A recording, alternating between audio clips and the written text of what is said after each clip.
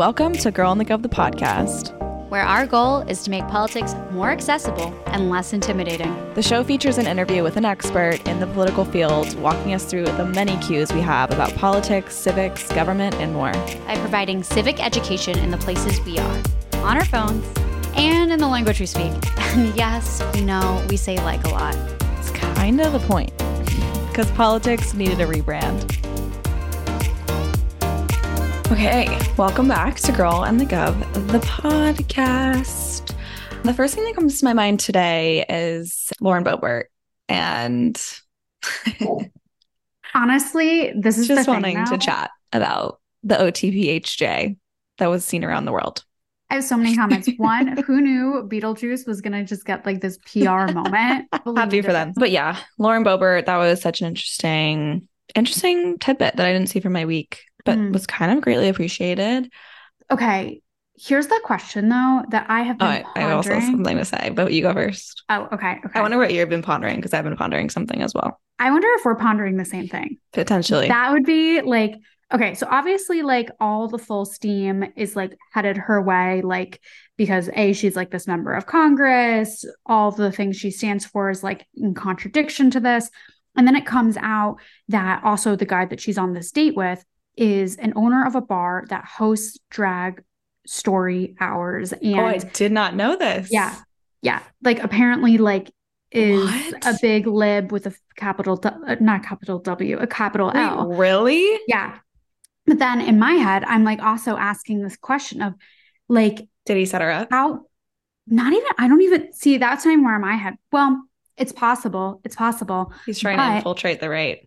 I've always had like a pipe dream of doing that too, of like dating some conservative and just exposing the fuck out of him. Sorry. You are giving me so much nightmare fuel. In case I didn't trust anyone as it is, thank you. Thank you so much. Regardless of that, I was thinking like, what would this guy like, if it's not that, he's not trying to like infiltrate, what like sane liberal dude is just like, you know what? Lauren Boebert. Honestly, it's probably a fetish. Yeah, also, it's probably like if you're into like hate sex or, you know, you like to like fight and make up, then maybe that was his MO. But honestly, more than anything, like the setting up situation like really checks for me, because it was a first date. Like she didn't know this guy. And it was a first date? Yeah. Who goes to a theater date for a first date? Great question. You can't talk, but you can get handsy. So also so daring to get handsy in a packed theater. She's getting divorced. Maybe she's trying to get back at her ex. Like, well, what I was pondering was that maybe she's trying to get back at Matt Gaetz in whatever situationship that they had. Let me just ask. I was pondering, for the audience, where's Matt Gaetz? What does he think This about is Maddie's theory. This is Maddie's conspiracy theory, ladies, gentlemen. Okay. But yeah, it's that I ship Matt Gaetz and Lauren Boebert together. And I think they've been having a secret affair for a while now. You know, now her divorce is happening. And it makes me think, interesting. I had this theory and now she's getting divorced. And, you know, maybe they had just some seamy affair and maybe something's happening or they're on a break and she's trying to get back at him. And she's like, maybe it's a setup with this liberal, and they're actually, both of them are in cahoots, and they're like, okay, I want to get back at my ex. You want to expose me. Let's get handsy in this theater. There's nothing like getting your ex jealous or fake ex jealous, like giving an over the pants hand job. It's right. Or the way also like I've never gotten handsy in a theater, so I don't know like what the strategy is, but she didn't seem to have one. Like she also just like grabbed his hand and like just threw it on her chest. There was just no strategy, like no regard for what they were doing. It's just strange. It's just genuinely strange from like every angle that you hit it at. So strange that even Barstool made a video about it. That's when you know. And called out her hypocrisy. It was like, what do you know? Which from KFC, who cheated on his pregnant wife, is real rich. So I'm just saying. But regardless, I did see that, and I put it on our story too, that Fetterman like had some Twitter words for it, and Another he called egg. it Oh yeah, a hog. like a hog. I've never heard of That's that in my life. oh, I have. Is this a thing? Okay. All So my this guy is like friends a call it I a live hog. under. It's one What? of it's one of the many terms. Huh. A hog. Yeah. That was fucking another iconic reaction from him, which like I just Does couldn't not couldn't mince stand words. anymore. He's iconic. He's just changing the game. And there's also, all this drama around the dress code, everything being changed in the Senate, and he's really at the helm of it. And I just want more controversy from controversy. This is not even controversy. Yeah. It's like Quote unquote. just breaking the status quo that people are Right. like up in arms about. But more Fetterman, more. I need more. Yeah. Also, low key, the actual dress code, like the changes to it, first of all, it's informal. There's nothing in like written in stone. Second of all, like it's not like a massive change to like what it is. It's not like it's going from suit and tie to come in your like underwear. Like it's just like they're Yeah. making it sound like, you know what?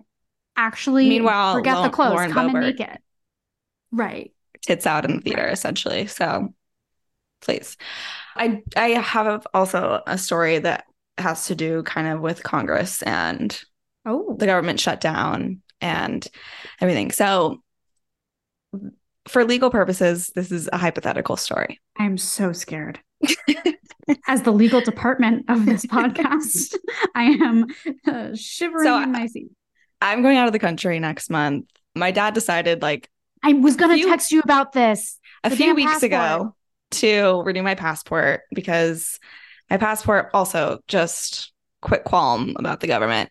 My passport doesn't expire till end of November, yet I can't travel in October and be back before November. Stupid. Let's change that. So I have to renew my passport, even though it's not even going to expire by the time I get back. But I had a really tight window to turn it around because we kind of planned this trip quick and yada, yada. So I was going back and forth trying to figure out how I'm going to pull this off because doing it by mail was just like going to be too sketchy, cutting it too close. Like they could just never send me my passport back in time and I could be screwed. So in order to get an in-person appointment, you have to call and schedule an appointment 2 weeks before your travel date. And that way it's like urgent travel and you have to come in and they're like, okay, we have to take you. So that would have been like October 2nd or something. And knowing how our government works and how our Congress works, knowing the looming government shutdown that is upon us, I was like, okay, what can I do? My sister comes in hot with the most genius idea of all time. Oh, God. Again, this is hypothetical. Okay. Wink, wink. She goes, why don't you just book a flight to like Mexico or something for like next week and then call like get an appointment? And I go, that's genius because like on Southwest, just cancel it for free. So hypothetically, I ended up booking a flight scheduled for Thursday. I'm like, Mom, can I still go to Mexico? And got my passport last week and I'm good to go. Missed the government shutdown and really averted a crisis and found a government loophole, which I'm really proud of. So sorry. That's my story. Strategy around avoiding government shutdown because I would have not been able to go on my family trip because of Kevin McCarthy. So there we are. Okay. First of all, that is genius. Right? Like mazel to your sister. That is so fucking smart. Dear God, from the legal department, I am going to have nightmares for the next eternity, but I already have them. So why not add? But I literally, it's so funny that you like came up with this whole strategy came to be because I literally meant to text you some point in like the last few days being like, so what are you going to do about the passport? Like, has your dad yelled at you yet? And I was going to say, because I renewed my passport.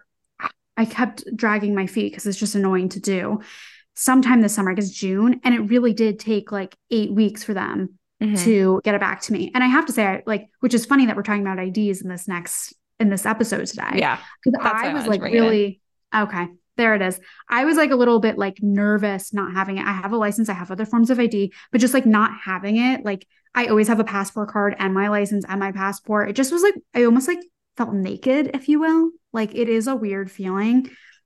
And I didn't have any plans or international trips on the docket, but I still just like felt weird without it.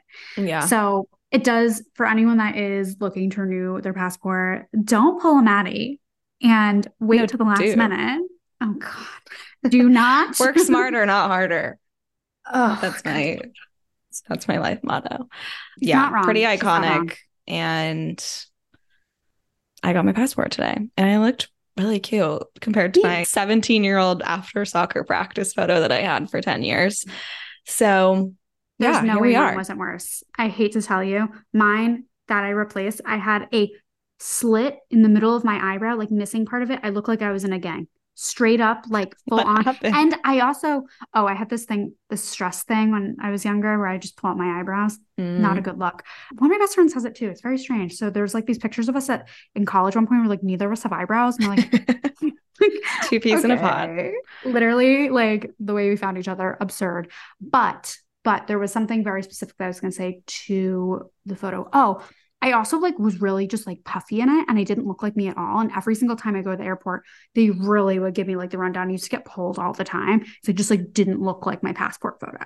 And now I finally do. And I just feel. I made the lady at Walgreens take like 10 pictures of me, and she was actually like so annoyed at me. She like was like, no, you're done. You're done. I was like, okay, bye. I was like, I can't risk another bad ID photo because my license is not good either. And also, I don't even think my license expired. My license weirdly like lasted so long, and I think I still have like 3 to 4 years left on it. And I got it, my pictures from when I was 16. So really odd. Speaking of IDs and passports, it's again, perfect story for this episode, laying the context of just how difficult it is to get an ID, a form of identification in this country. My story is not even comparable to those of so many in this country who can't even get a basic form of identification. So we get into all of that. And this is episode number 2 of this topic with this guest. And we always say like this is our favorite episode, like sneaky. Like every time we've been interviewed and be like, who's been your favorite guest? We're like, oh, we can't pick, but it's Kat Calvin. It's the IDs. It's the IDs. Mind blowing. This is the episode. It's like round 2. And it's even better. It's so good. And also part of this whole situation is that Kat is has released her first book on this topic. I actually have it right here. She's cute. She's pink. It's called American Identity in Crisis, Notes from an Accidental Activist. So she gets into all of the things that we talk about on this episode in depth, talks stories from the start, the impetus of everything to where this fight for getting IDs for all Americans is. There is a bill that has just been introduced in Congress. We've had info on it. You might have seen it in the GovHub newsletter. So we'll also put it, we're going to put it in Hot Mic'd again this week. So there'll be the action item, details on that bill, and all that good stuff. So definitely make sure to subscribe there and check it all out. And of course, pre-order. Oh my God, it's not in pre-order. I've been saying pre-order for a while. You can officially order the book. It's live. You should ask your local bookstore to order it for you if they don't have it in stock, all that good stuff. Kat is also on a book tour and she talks to us about that as well. So all the good things. Anyways, let's get into it. Let's fucking get into it. Without further ado, here is Kat.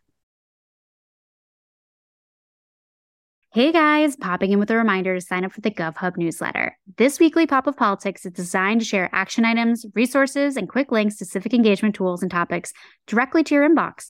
Save it, share it, and sign up for a pinch of productive politics today by going to girlonthegov.com or visiting this episode's description.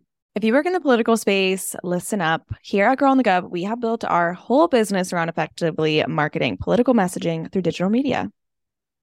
And we want to help you do the same. We have a full digital media consulting menu these days, tailored specifically to the political space. Number 1, #viral. It is our paid social media newsletter that comes straight to your inbox every Tuesday. If you've ever thought this meeting could have been an email, this newsletter is for you.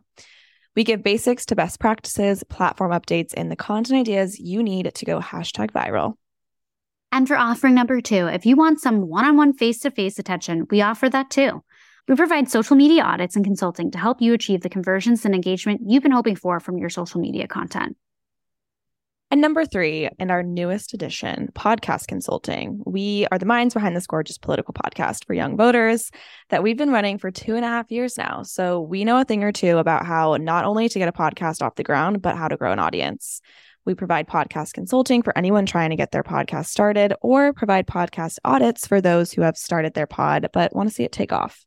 Podcasting is a great new in-house digital media marketing tool and a great way for any candidate, elected, or org to amplify their work and their voice. So head to girlonthegov.com/consulting to learn more about our services and to sign up for #viral to start slaying the beast that is digital media.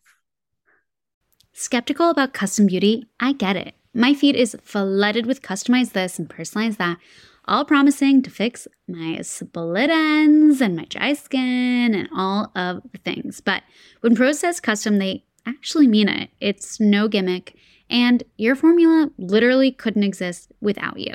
Each and every bottle of Prose custom hair care and skincare is made to order and personalized with a unique blend of naturally powerful and proven effective ingredients to meet your needs. Their in-depth consultation analyzes over 80 factors for a complete view of your life and beauty goals. And they get personal. Prose covers everything from diet, exercise, and stress levels to uncover what's impacting your hair and skin health. They even asked me about, where I live, the water hardiness that I have coming from my shower, UV index, all of the things. Next, they recommended a full routine of truly personalized products, which were only produced after I placed my order. Nothing premixed, nothing off the shelf. And I know from experience, one-of-a-kind formulas equal 1 in a million results. Since I switched to Prose, I've noticed that my hair is definitely fuller. I have thinner hair that just will not hold a curl or stay voluminous. And ever since using Prose, that has changed. But don't just take my word for it. In a third-party, double-blind, dermatologist-supervised, controlled clinical study, aka the gold standard in research studies, Prose proved that personalization works better than off-the-shelf alternatives. Try it for yourself and get your healthiest hair in 30 days or your money back. Prose is so confident that you'll love your results that they're offering an exclusive trial offer, so you can see the difference custom care can make. 50% off your first subscription order at prose.com/girlandgov. That's prose.com/girlandgov for your free consultation and 50% off your one-of-a-kind formulas. prose.com/girlandgov. All right. Welcome back to Girl on the Gov, the podcast, Kat Calvin. I am so happy to be here. We are too, because first of all, our last episode we did together was what feels like an eternity ago. Literally when we were still getting our feet wet, figuring out what podcasting was, and you're like, oh yeah, I'll come on your show. And we're like, oh my God, thank God. She wants to come on. And we didn't know if we were going to make it past, 20 episodes, 30, and you did. And we could not be more thankful. And we have to say, before we get really into the weeds here, is that next year, everyone will ask us, what's your favorite episode you've done? Who's your favorite guest? And literally, we're always it's our favorite child situation. We can't pick one. But if you're going to listen to one, it's the one with Kat.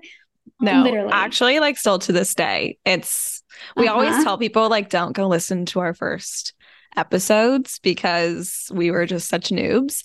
But we still to this day are the ID episode, Kat Calvin, all the things, and just was the most interesting, jaw-dropping episode, and I think still to this day is my favorite child. Wow. So kind, and I'm just so amazed at how you've grown the podcast, and it's been fantastic to watch. You guys are incredible. Oh, thanks. Yeah. Well, we are so happy, of course, again, to be here. And we do want to catch people up, though. For those that maybe they haven't gone to the archives, they haven't flowed their way down Apple Podcasts and whatnot. Can you tell us about Project ID Action? What you guys do, what the story is, the sort of the elevator pitch or speech, if you will, on what y'all do. Yeah, absolutely. So we work in 2 different ways. We have Spread the Vote plus Project ID, our 501c3. And what we do is we work on the ground in 21 states, helping people get government issued photo ID. So there are 26 million American adults who don't have photo ID. And we work either individually or through partners, helping folks get all the documents they need, providing funds, transportation, everything required to help folks get an ID. And then during elections, we do voter education and turnout. Then we have Project ID Action Fund, which is our political arm, our C4. And what we do is try to pass policy to expand ID access. So we have a bill in Congress, the IDs for Inclusive Democracy Act, which would establish a free federal ID for everyone. We also have state legislation. Breaking news on you guys' podcast, I just that one of our bills passed the assembly is on the governor's desk that would provide for the unhoused. They are $41. So providing them for free is huge, and free birth certificates for low-income Californians. And so I'm so thrilled that hopefully, come on, Gavin. Fingers crossed. That will be huge. It'll make such a huge difference. And that's really our goal, is sure, we're helping folks one-on-one every day, and that's important because people need IDs right now. But our goal is to make sure that every American just has an ID, like every other country in the world. This isn't an issue. And so by working on changing policy, with the swipe of a pen, Gavin will help thousands, if not millions more people be able to get vital documents and IDs than we can do one-on-one. And so we're trying to attack the issue on both sides. Yeah. Totally. Amazing. Well, yeah, I think in California, but obviously everywhere, it's going to be really huge if that passes. And something that, we talked about last time was kind of the mission of Project ID and how a lot of it had to do with like access to voting. And obviously like that mission like spread into so many other things. And we're curious to kind of like get the deep dive on what that is, and especially for those who like weren't able to be around the first episode with you, but hear something like, okay, IDs in California, what's that going to do? What's that going to do for people? Can you kind of explain how that mission spread and why? Yeah, absolutely. So like most people, when I started this, when I thought about IDs, I just thought about IDs and voting, right? Like I've always had an ID. I've had a passport since I was an infant. There's never been a waking moment in my life when I haven't had valid ID. And so I started Spread the Vote because 2016 happened. It was the first major election without voter ID laws. We really saw what it did. And I thought, oh, well, there's no national organization getting IDs. I'll do that. And it probably took about 2 minutes after starting it to realize, oh, wait, there's bigger issue here, because everyone we were going to and saying, hey, you want us to help you get an ID to vote? And they would say, I need a job, I need housing, I need to be able to feed my children, I need IDs for that. Are you going to help with that? And I realized like, oh, that's the problem. That's the problem, not just with voting, that's the problem with everything. And so we really pivoted and changed everything to be able to help people get DMV IDs, but it really changed my perspective. And what I know now, 11,000 IDs later, 7 years later, is IDs are the key that open everything up as far as escaping poverty, as far as civic participation, as far as, one of the things that our clients say most often when they get an ID is, I'm a person again, right? As far as existing, really, you need an ID for jobs, housing, healthcare, to access the social services like SNAP or WIC or Medicaid that are supposed to help you back on your feet, right? To get a bank account. Food banks require IDs often to get food. Shelters often require IDs to get nights in bed, right? Like if you want to just survive, if you want to open the door to a new life, to being able to be stable or care for your families, you need an ID first. And then that helps you access everything else. And so when we have 26 million adults in this country, it's more than the population of every state except California and Texas who don't have that ID. And it impacts them, right? So I live in California, I live in Los Angeles, where we have 75,000 people sleeping on the streets. It is an overwhelming problem. And we are the only organization that helps people get IDs, right? Like that's our sole thing. And so we're overwhelmed with the need. And everybody and every organization from the county and the school district and the mayor's office, everyone sends people to us because they want to put them in housing or in a job program or this or that, but they need an ID to do it. And so we're looking at not only the impact that then has on the unhoused folks or the under or unemployed folks or formerly incarcerated folks or veterans or whoever themselves, but on all of us. Because if COVID taught us anything, right? We are all connected. Disease does not care about your gated community, right? Or what neighborhoods you live in. If we care about, crime, sure, right? If we, whatever it is, we care about just the tax base, right? Like the difference between what are we paying $26 billion a year in this country is the cost of homelessness, right? And that's versus the amount that we would make if we had people who had jobs and who had housing and who were able to put their kids in school, et cetera. So the impact is enormous because it really is everything. And when we're right now in a time in our country where we're seeing homelessness skyrocket and we're seeing poverty skyrocket and, child poverty is just like doubling, if every single adult in this country had an ID and could just get a job and could access services, then so many of those issues would resolve, or they'd be on the first step of being resolved. It's so wild how much essentially everything depends on this ID. And yet it's so before you, I mean, it wasn't seemingly part of the conversation. Yeah. Like if we're going to fund all of these programs, for example, which we should do, and we should fund more, personal opinion, well, we need to be able to have those people access them. Like, what's the point of funding something that no one can access? Like, it just doesn't seem to make a lot of sense. And I'm just really curious as to why we don't just all have IDs in this country. Is there a catch? Like, is this really like that obvious of like, for example, like in LA, the 75,000 people on the street, like how many, obviously, I don't know if you know that number, it might be overwhelming to, track all that, but like how many of those people don't have IDs and don't even have the access to like start getting, back on their feet? Yeah. So I'll answer that question first. And then the question about why this obvious thing hasn't happened. When you're unhoused, it is almost a guarantee that at some point you're going to lose your documents because you don't have a place to put them.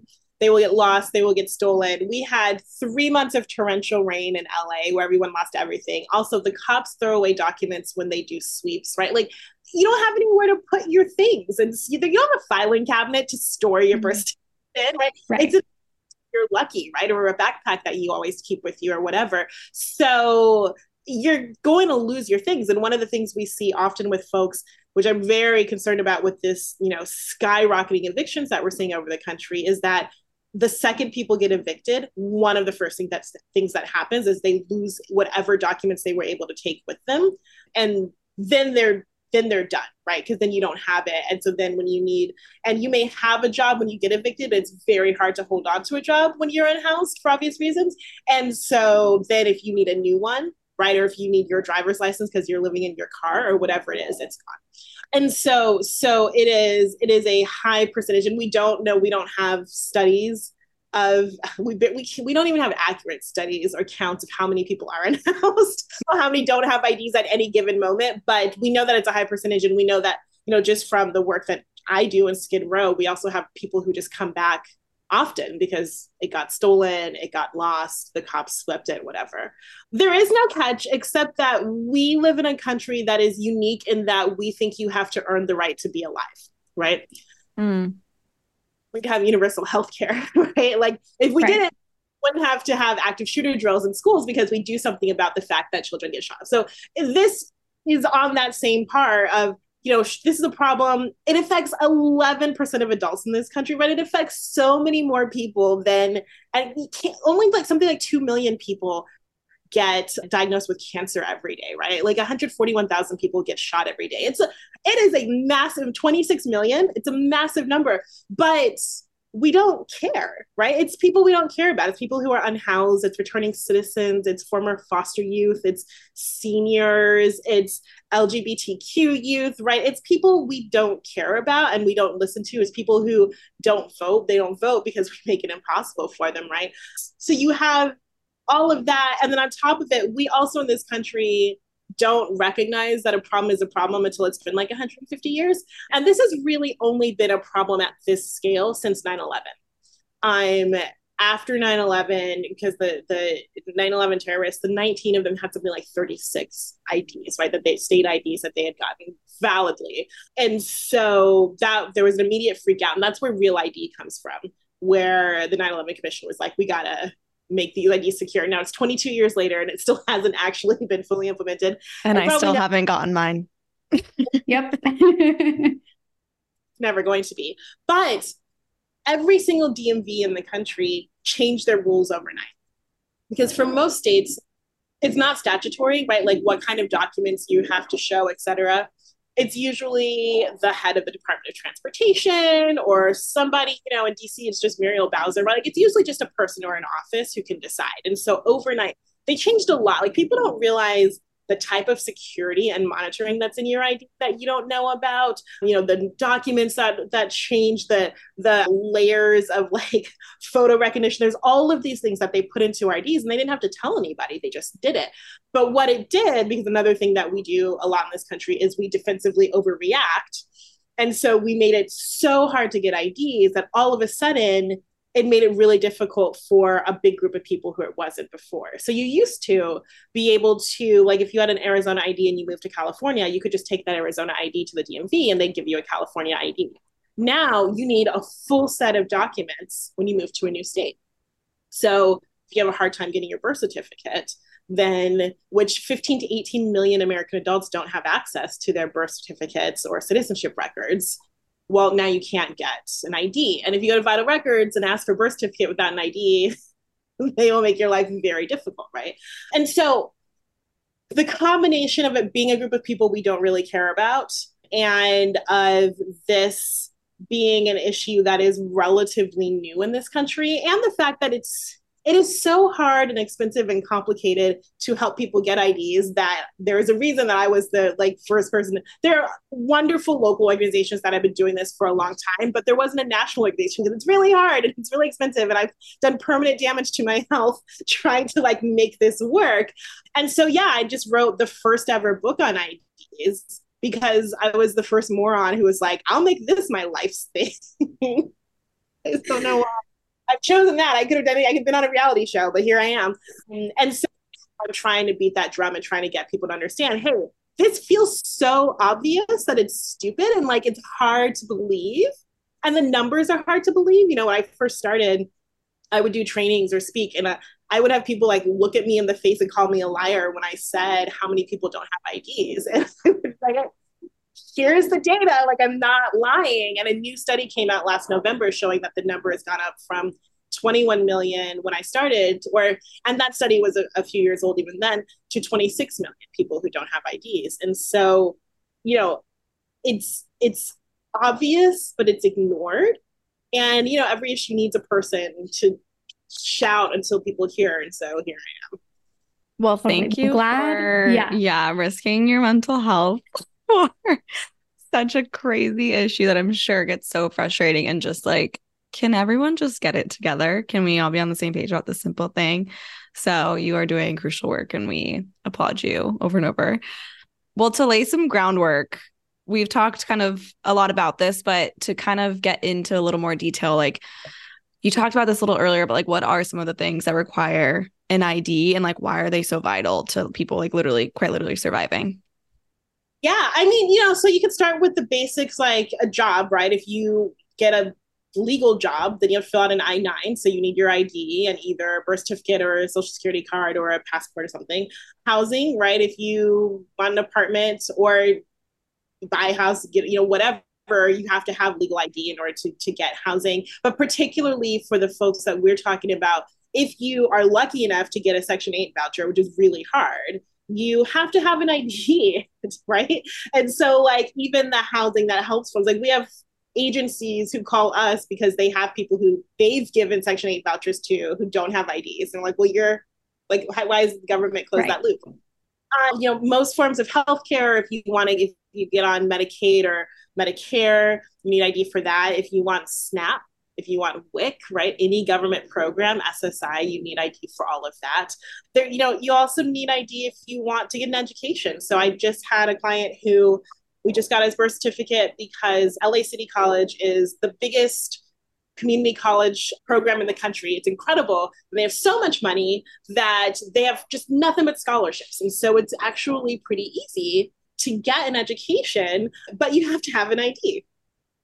And so even if you're trying to improve yourself and you're going to this great community college program, then they'll give you the scholarships for the books and the tuition. You got to have an ID and you got to have your birth certificate for that, right? And you need an ID to open a bank account. We have 61 million unbanked Americans. And one of the things, pre-COVID, I would never eat at restaurants that didn't take cash because it was a way of saying we don't want poor people here. But then COVID happened and now everybody's cashless. But for 61 million people who are unbanked, that keeps them out. Totally. It's like all these little things, like everything builds on itself. Like you can't mail a package at FedEx without ID. You also can't visit someone who's incarcerated. So we had a woman whose son had been incarcerated for 10 years, but she hadn't had an ID for 13. And until we helped her get an ID, she hadn't seen her son. It's so many things. It's just and that's just an ID, but you need a driver's license to get to work in most parts of this country. And so with the number of people we have who we help get driver's licenses because you need a job, and if you don't live in one of even a few major cities in America that have great public transportation, it's really hard. You can't get around. And so it literally is, we maintain this list of things you need ID for, and people send us things all of the time. And sometimes they're hilarious. Sometimes they're serious. You can't visit a kid in most hospitals in the children's ward without an ID, right? There's so many things and we don't think about it. But my hope is that when people read the book, that they'll do what I do now, which is that I am very hyper aware every time someone asks me for an ID. And I'm usually I try not to be a jerk about it, but I usually will be just wondering what would happen if I didn't have an ID, right? Because you get asked for it so often, you start to realize you need to cash a check. The number of people we've had who have had a check, like a stimulus check or a social security check or something that they haven't been able to cash because they don't have ID. I've had unhoused folks who had the money that would get them into a safe place to sleep, but could not cash it because they didn't have ID. That was honestly there were so many examples that blew my mind, but the housing, being able to be in a shelter or the food bank, both of those blew my mind. And so did also the one in relation to the VA. Having a VA ID, doesn't get you benefits from the VA. You also need an external form of ID to get that as well. I guess if there's a question here, it's sort of how have these systems come to exist where they're a circle? You can't, like you were saying before, it's you need you need an ID to get your birth certificate. Did these designs just all fall and fail on each other? How did this happen? I know the 9/11 thing, but is there something larger here or no? Well, so the 9/11 thing is how we ended up with this huge population of people who didn't have IDs. But the systems, it's sort of typical American bureaucracy where everyone sort of makes these rules and everyone just assumes you have a thing. Then a number of years that I and my general counsel have spent on the phone with people with different agencies or different vital records office trying to explain the concept that some people don't have IDs and they don't believe it, right? The number of politicians we're no, there are people who don't have IDs. That's a thing, and they just don't believe it, and they're just so unwilling to change. We every county in America practically has different rules for what to do to get a birth certificate if you don't have ID. And we talk to county vital records who just refuse to make any exceptions for how to get a birth certificate because they just absolutely do not believe that there are people who don't have ID, right? And that's when you have 89% of a population that has ID, which says so much about the wealth of America, right? If that many people can go through this complicated process. But you have all these people, and we are segregated in this country by socioeconomic status.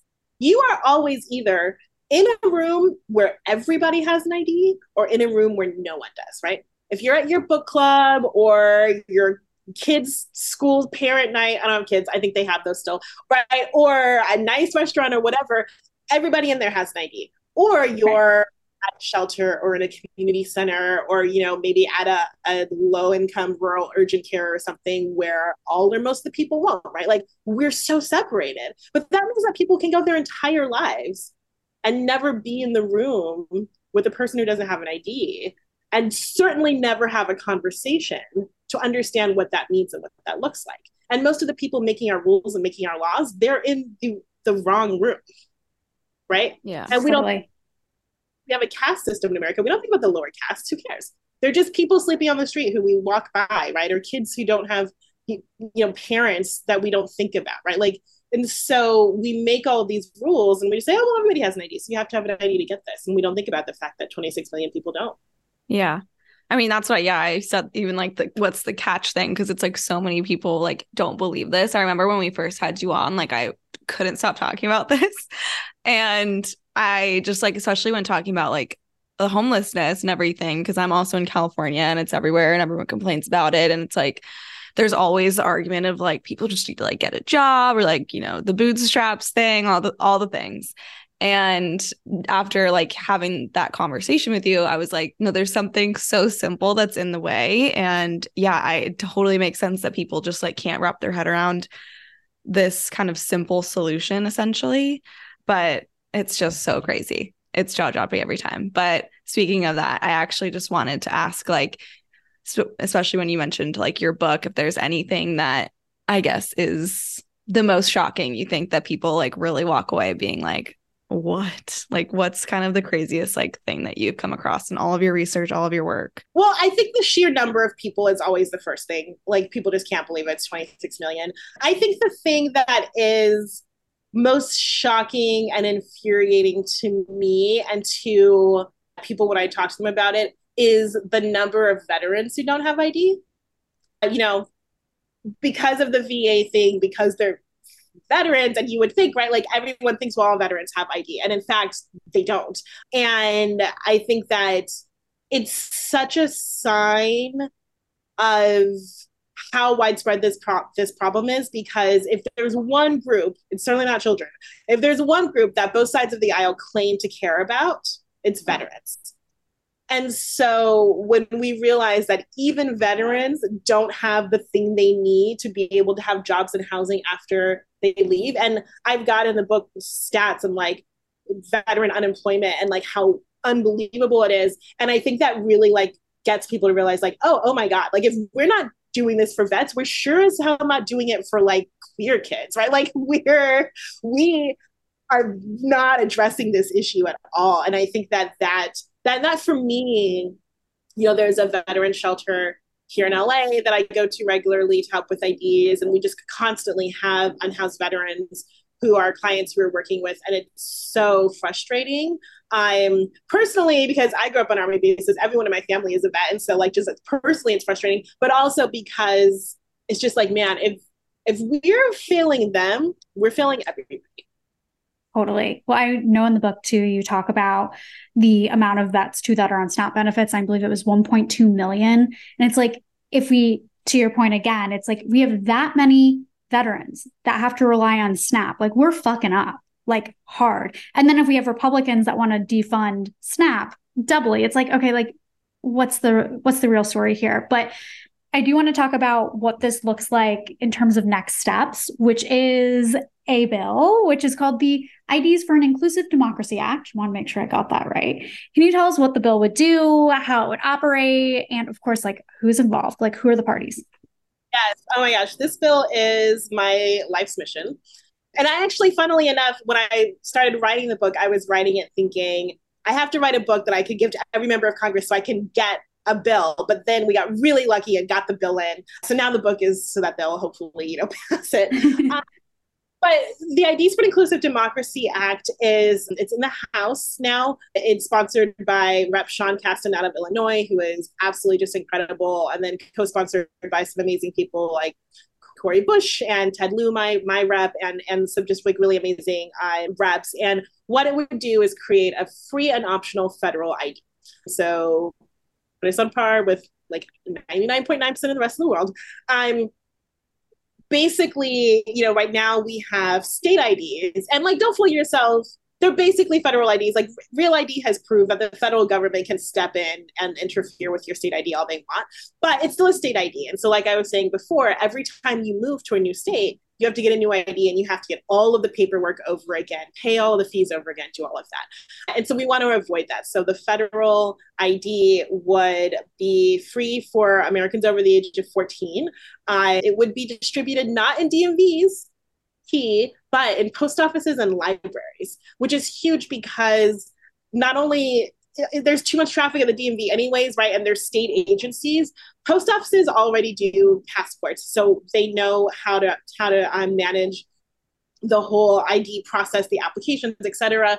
Libraries and librarians, first of all, they're the greatest human beings on earth, but they also are real centers for supporting the vulnerable. So much that a lot of libraries are starting to hire social workers because they support so many people. And who has time to sit down and help someone fill out an application and get an ID? A librarian does. And they're going to be nice and probably give you a cookie and a library card, right?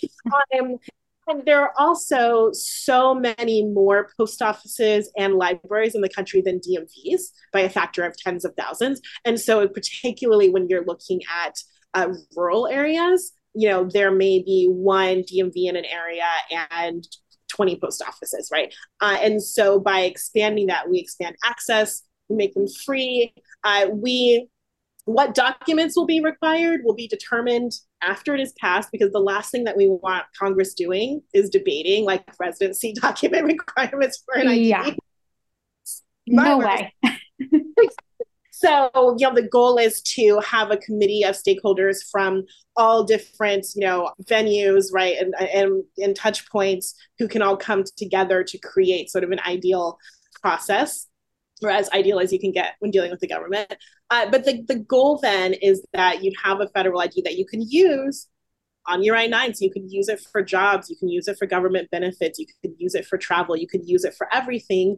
It's federal, so you don't need a new one when you move to new states. It's free. So if you lose it, if it gets stolen, whatever, you can just go to the library or the post office and get a new one. It would, of course, be secure. I mean, the security issue, at this point, we know how to make ID secure, right? Everybody's got a social security number. Like that is a thing that we aren't even really that challenged by, but it would really overnight solve this problem, because 26 million adults, and it would really be 30 something million. We haven't done all of the numbers yet, but it could be because of the age group that we would be expanding it to. It would be tens of millions of people who would be able to just have a free ID and then get a job, and like all of these issues would be solved. Like you could put my book in the shredder, we would not need it anymore. No, Yes. totally. And except for not totally at the shredding the book, because we love the book. So just putting that out there. But I do love the whole concept of having this at libraries and at post offices, because not only, like you said, like the numbers, but just the amount of layers and steps that takes to get to a goddamn DMV. Like the cost of trying to get an Uber there, a car there, public transportation, having the time off if you do have a job or you have a job under the table to get there. Like it's just, that's a whole nother barrier in and of itself. So the access point, I think, is so key about this whole thing. It was a big thing for us, and Rep. Caston and his team are just so amazing and have been so incredible about sort of every step of the process and really listening to us and letting us sort of write the bill that made the most sense.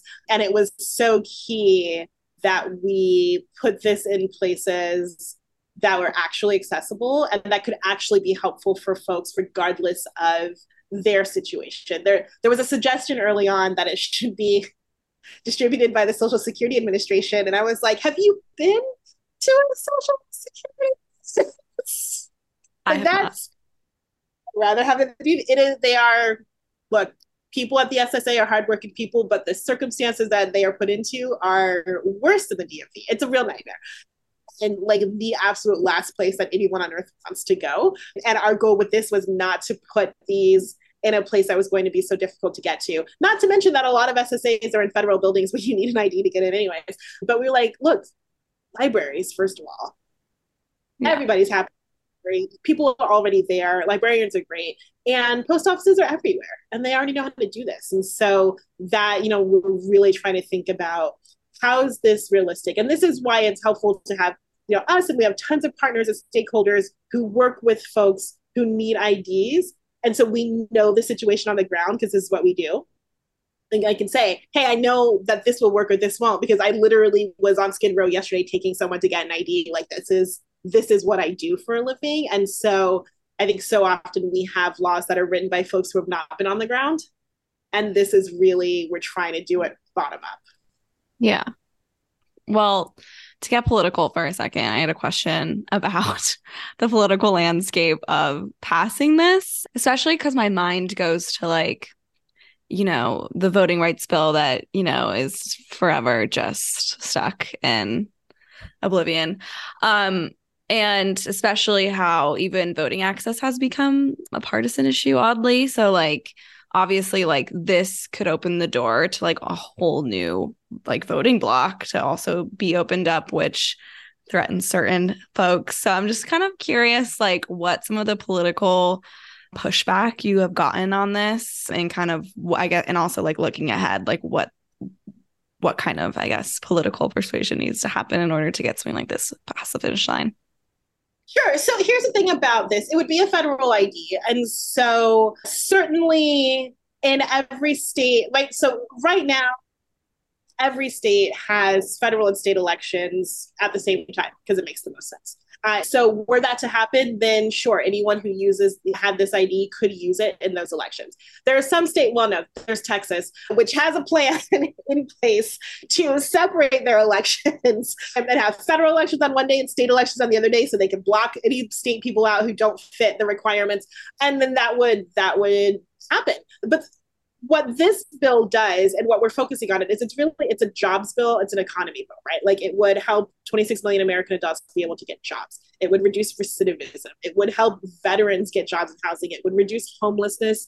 It would reduce crime, right? Like, there's so many things that this would do. And my thing is, if every single person who got this ID got a job, then they could get a state ID, and then they could vote in Texas' state-only election or whatever, right? Like, the goal and the way that we were talking about this, and we have been fortunate so far, and I mean, I can get a little bit into more of the politics, but that there are a lot of people on both sides of the aisle who get that this is about jobs. Like, politicians of all stripes understand what it means for the economy when 26 million adults can't legally get a job, right? And what it would mean, we spend $25 billion a year, maybe 26, on homelessness in this country.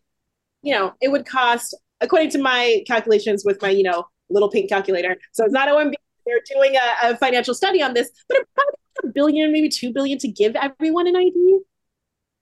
And then how many people would have jobs, right? And then we have taxes that would be coming in that aren't coming in, instead of, unemployment that people may or may not be collecting. And, we would significantly reduce the homeless to prison pipeline, which is serious, right? Like, all of these things. And so when we look at all of that, in so many ways, for a lot of people, outweighs the idea that, like, oh, people are going to be able to vote. And, if 36 states require IDs to vote, then the federal government should just give everyone an ID to vote. So that's the other thing, right? But like, we are really focusing on this as a jobs and economy bill, because that's really what it is. I think that, though, the challenge right now is that there are reasonable people on both sides. There's unreasonable people, but people who like sort of get the logic of more jobs, a better economy on both sides. And have the percentage of folks who are really only in Congress to cause trouble, and for whom logic means nothing. And we have to deal with the fact that they not only exist, but right now have a lot of power. And so what we are trying to do is, on the House side, get as many members as possible signed on to supporting the bill. On the Senate side, we're working right now to get a senator to sponsor a Senate side of the bill. It's also a 10,000 Schoolhouse Rock really misled me in how easy it would be to get a bill through Capitol Hill. It was complicated AF. I have spent the last 2 years read. First of all, there are almost no books on how to do this, but reading, there's, Act of Congress. And this book it's great, but it's hilarious because it's about the Dodd-Frank bill. And the thing that I don't have that Dodd and Frank did is that they were Dodd and freaking Frank. They've been in Congress for 100 years. Of course they don't know that. They have a little leg up, just slight benefit.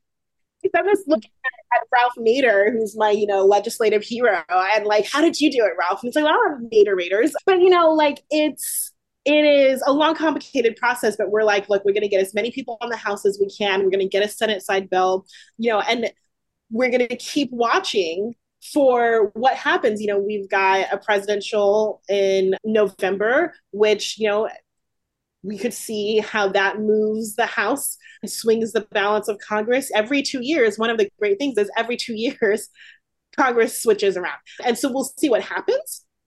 And as soon as we get a House and members of our committee who are not purely in office to cause chaos, then we will have a good chance at getting all other members or a majority of members of both parties to really support this bill. Because it's really that 2% of people who just want to burn things down and can't be reasoned with who we're really concerned. Totally. Well, I think there's something also to be said about just knowing when to walk away from an argument, not even bothering to reason with. We talked to Frady Reese at Unchained at Last a few weeks ago, and she was talking about some conversations she had with reps about forced marriage and just being at a certain point, you're like, I can't reason with crazy. It's not worth your time. There's people to reason and have conversations with. So I think that's one bucket. The other thing in terms of the economy thing, I don't know if you guys are aware of this CapCut template that has Biden in it. And it's him being it's good for the economy. It hurts no one. It helps everyone. And that is literally what's been running through my head. The second you said economy, I will have to share it with you guys because it's this to a T. But in terms of next steps, what can people do to help get their reps on board, to co-sponsor, to get attention for this? What is needed? What's that next step? Yeah, so you can go to id4id.org. It's the website for the bill. And on it, you can see the text of the bill, see more information, but there is a section that has info on how to get in touch with your rep and scripts to either call, text, email, send letters, whatever, to ask them to support the bill. So please, please, please go to id4id.org. You could also, if you'd like, you can donate to Project ID Action Fund as we are trying to marshal the resources to push this ahead. Yeah. And everyone, buy the book. Tell someone to buy the book because I really believe, I tried to make it's short. You can read it in a weekend. I threw in some jokes. It's pink. I wanted to make it accessible and interesting and not just a boring political tome. I have some books by people who are my real heroes, but they're 500 pages of words on voting. And I'm just I'm not going to get through this, And I know. Done. And what I really want is for people to read this and get it and be like, oh my God, I didn't know this was an issue, and call 3 of their friends and be like, have you read this? Did you know, the reason that this guy is sleeping on our sidewalk might be that he doesn't have an ID, so he can't get a job or a place to sleep, right? And for people to get that. And I really feel the more people, I very rarely talk to people about this issue and have them not care. It's just that people don't know. But once you know, and you do know this, right? Because you heard before, then you're like, oh my God. And then you can't stop thinking about it. And when there's a solution that's there's already a, right? Which is so thrilling for me, is that this book, I could say in this book, we have a bill. It's there. We have to support it. This is a thing we can solve, and the solution is already in existence. And we can do this. And it's, I think we feel we can't do big things in this country anymore, but we can. This is a thing we can actually do. Totally. And it is quite literally 16 birds, one stone. The way that this issue can solve so many other issues is everything. And hopefully, people get the book and understand that for themselves and pass along and make this issue known. I think you're so right. When people know about this, you can't stop thinking about it. I am like case study number 1, Sam's case study number 2. And here we are. But is there anything else we can send people off with like where to find the book, where to find you, social media, all the things? Yes. So the book is called American Identity in Crisis, and it's for sale everywhere. Go on. Look, here's the thing. If you buy it from Amazon, make yourself feel better by writing a review, which actually is very helpful and counteracts the money that you're giving to Jeff Bezos. But it's also at independent bookstores. You can also call your local bookstore or your library and ask them to stock it if they're not already. You can find me at Kat Calvin LA, and I'm actually going on a book tour that kicks off in New York on Monday. So if you go to Kat Calvin LA on Instagram or katcalvin.com, my website, I've got all of the book tour dates. And so hopefully I'll be in a city near you. I'll be in Austin, Minneapolis, Nashville, New York, DC, LA, Portland, Phoenix. I'm probably missing something that you can San come Francisco? out. We are working on a San Francisco date, so hopefully. Okay. No.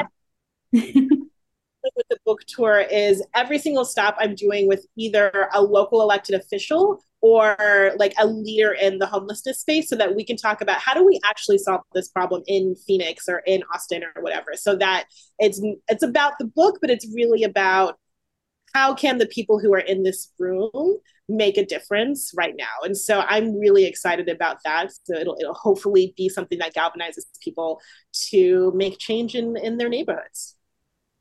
Totally. I love how it's all coming together. This is so exciting. And I can say, as someone that read the book in possibly a record 4 hours, not to brag, that it is amazing. It is so good. I couldn't put it down. I also tried to like beat my record. So it was like one of those things. But seriously, so good, so iconic. Everyone go get the book. And thank you so much for coming back on the show.